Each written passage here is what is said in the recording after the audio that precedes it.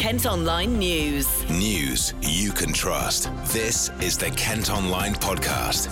Nicola Everett. Hello, hope you're okay. Thanks ever so much for downloading today's podcast. It's Thursday, November the 18th, and our top story is that a Chatham man has been found guilty of sending a fake bomb to a COVID vaccine factory.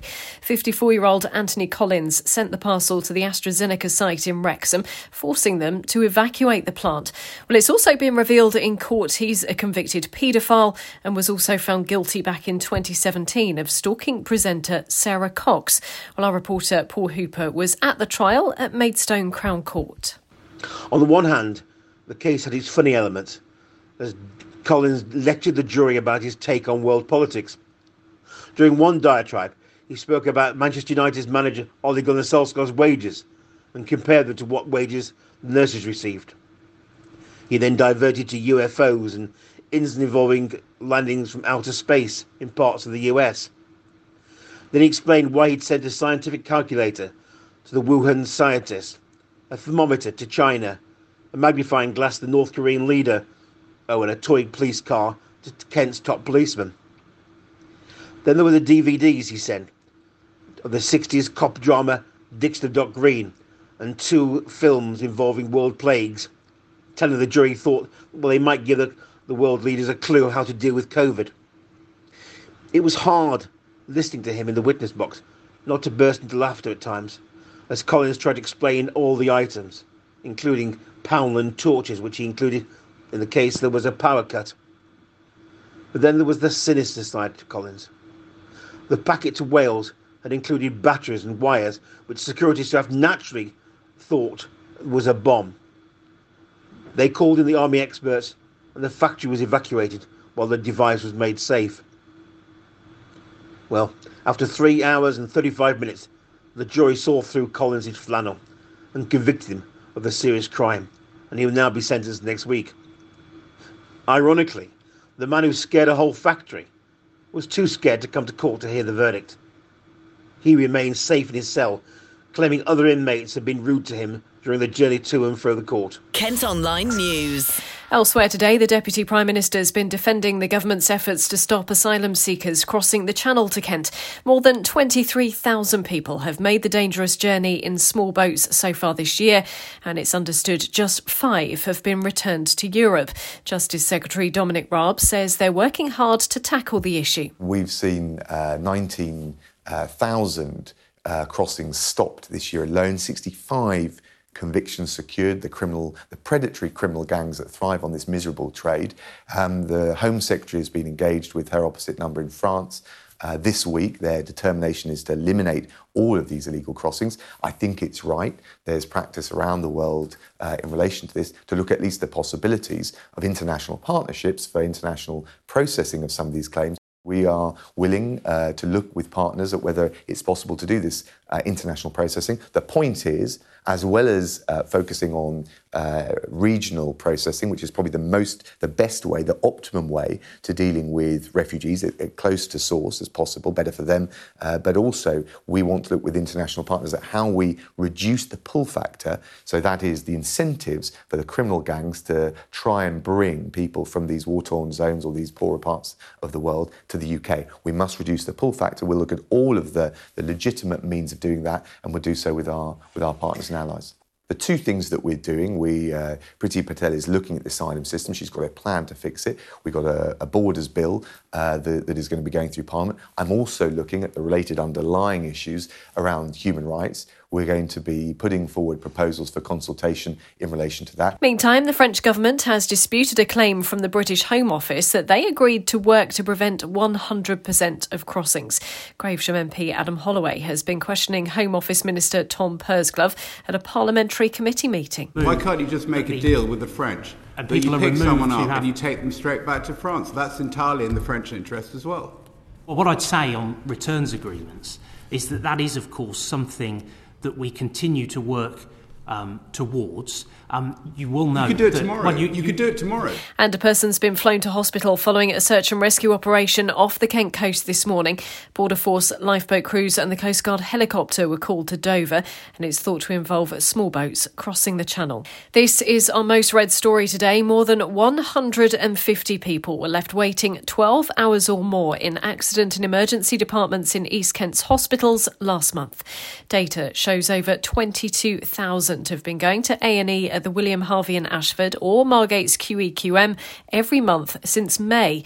One patient has described a waiting room as like a war zone, while union reps claim staff are being pushed to their limits. The Trust has apologised and said both departments are in the process of being extended, which will help speed up treatment time. Two burglars who committed a huge number of crimes across North Kent and Medway have been locked up. The 20-year-old men stole several high-value cars by breaking into homes and stealing the keys. They were eventually arrested following a police chase and have now been sentenced to a total of more than 6 years. A man who exposed himself and sexually assaulted a nurse at a Kent hospital has been jailed for 2.5 years. John Donoghue attacked her while drunk in the A&E department at the William Harvey in Ashford. The 32-year-old from Maidstone's High Street has several previous convictions and has also been added to the sex offenders register. The head teacher of a Margate school says he's very concerned after a child was grabbed in an alleyway nearby. The girl was reportedly targeted by a man and woman next to Northdown Surgery, but they ran off when she screamed. Northdown Primary School head teacher Matthew Harris says the safety and welfare of children are of paramount importance. Kent Online reports. Now, this is probably going to be one of the most frustrating things you're going to hear today. A Kent woman has filmed the moment a bus driver refused to lower a ramp so she could get on board. Anna Morell from Eccles uses a walker to get around, but was told by the driver the ramp was for wheelchair users only. Here's some of the exchange. Can you put the ramp down, please? I can't hear you. I can't hear you. What did you say? Can you put the ramp down, please? You're going to have to shout. I can't hear you. You've got a sore throat. I can't hear what you're saying. Can you put the ramp down, please? You can't put the ramp down. He's saying no because it's for wheelchairs only. The ramp is for wheelchairs only. Is that what you're saying? Who have you been told that by? I missed what you said. You can't put the ramp down. Why? Sorry? I can't hear you. Come and speak to me. I can't hear you. I can't hear you, and I'd like you to put the ramp down, please.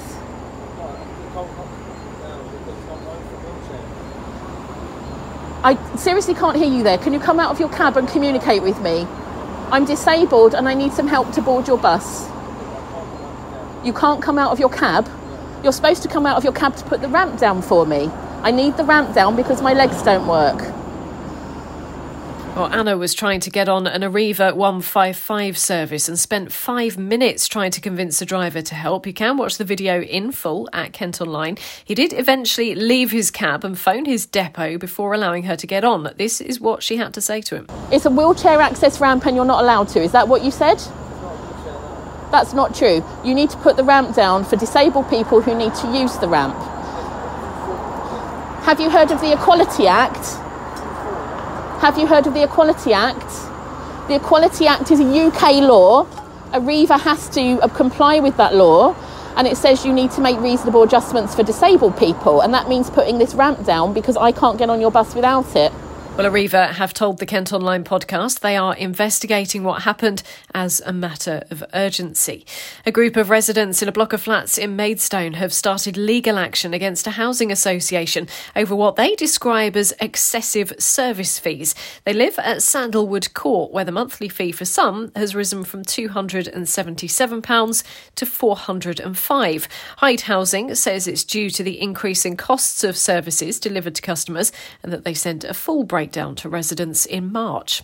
The ambulance service that covers Kent says all its IT systems are now functioning fully after declaring a critical incident yesterday. CCAM had to deal with a significant technical issue which was eventually resolved last night. They've thanked staff, volunteers and patients for their support. Meantime, the NHS have revealed plans for a new medical centre in North Kent, which would offer care to more than 20,000 patients. Bosses want to set up an enlarged health hub in Steele Avenue in Greenhithe. If approved, it will replace 3 existing GP surgeries in the area. And not far from there, another 121 homes are going to be built at Ebbsfleet Garden City. Developers have been given permission for more properties on land near the Thames, not far from Gravesend. It's part of plans to create Harbour Village at Northfleet Riverside, which would provide a mix of housing, jobs and recreational places. Kent Online reports. A food bank in Medway is doing a reverse advent calendar to make sure it's got enough supplies for families this Christmas. They're asking for 24 different items to be donated throughout November to ensure meals can be provided over December and into the new year. Things on the list include tinned rice pudding, shower gel and instant mash. Lorraine Schultz is from Medway Food Bank. She's been speaking to Kat from our colleagues at KMTV. What we ask is that people throughout November, and it's not too late to start now, collect an item a day for us. Just for 24 days we do this. Other organisations sometimes do something similar in December, but for us, if we can get the products to us by the end of November, then we can ensure that we can get them out to families in need before Christmas. And tell me a little bit about the product list that's on there. It's all sort of long life, dry food. Why did you make that decision? So that's the way that we work as a Trussell Trust food bank. We're part of the Trussell Trust UK-wide network of food banks. And the way that we operate is that all the food that's stored, and you can see it behind me here, is all long life food. So we don't give out anything that's fresh, dairy, fruit and veg. Our food really is just crisis food. It's not great for people to live off of it for a long period of time. So we do get concerned when people need to keep coming back to the food bank. But we would just ask that you can help us with these items. We're facing such increases in food bank usage at the moment. So any of your donations would be kindly welcome. And how much sort of response have you had yet to, have people sort of been interested in the initiative?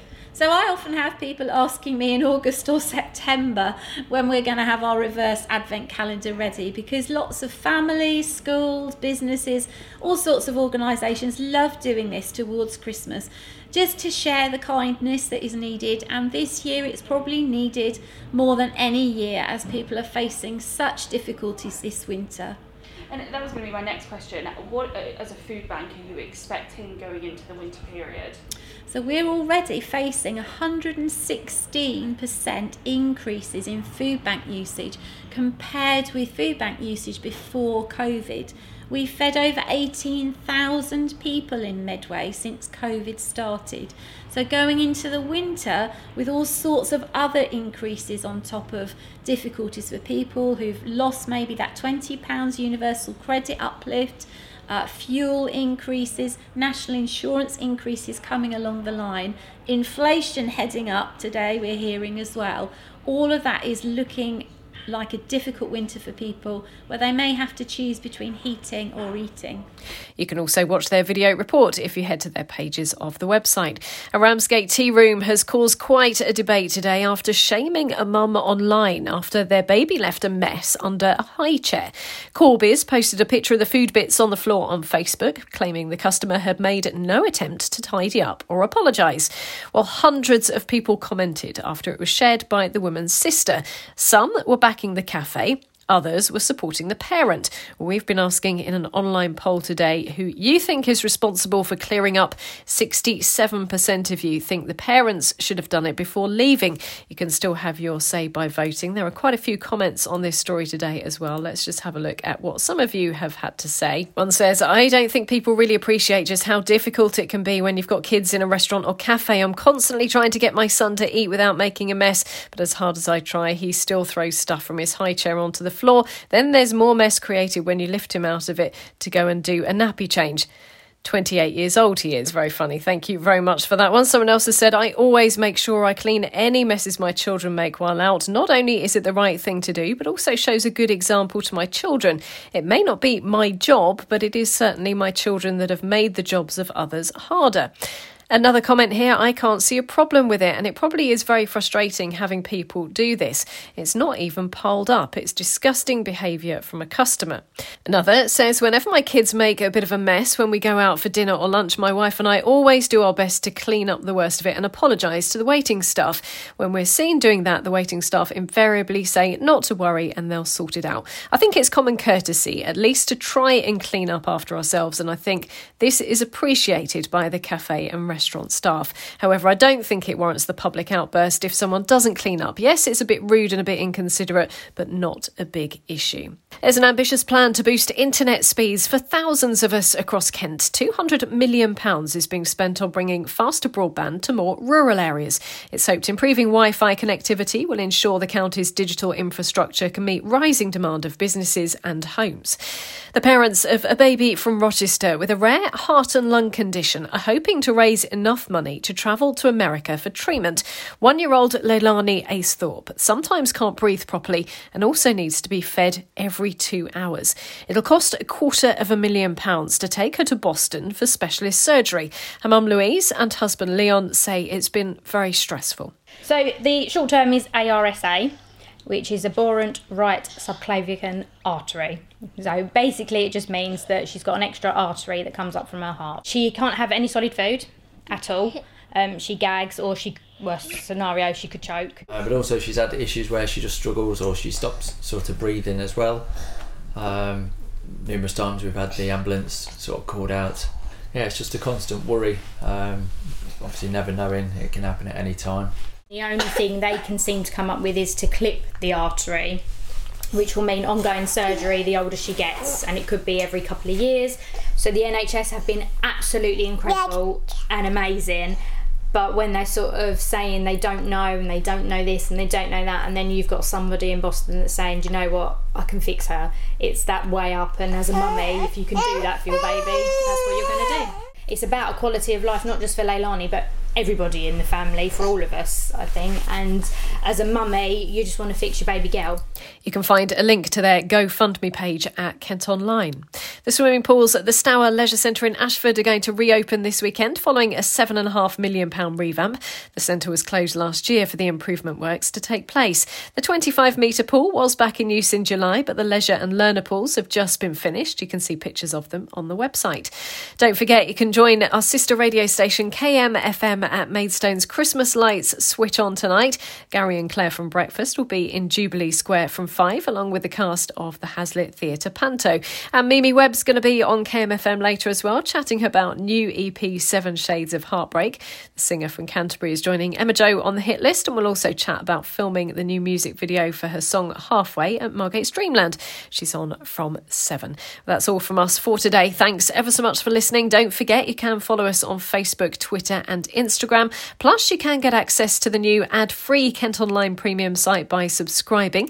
You do it by heading to kentonline.co.uk/subscribe. And whilst you're on the site, don't forget to check out news on how you can see an early morning partial lunar eclipse. News you can trust. This is the Kent Online Podcast.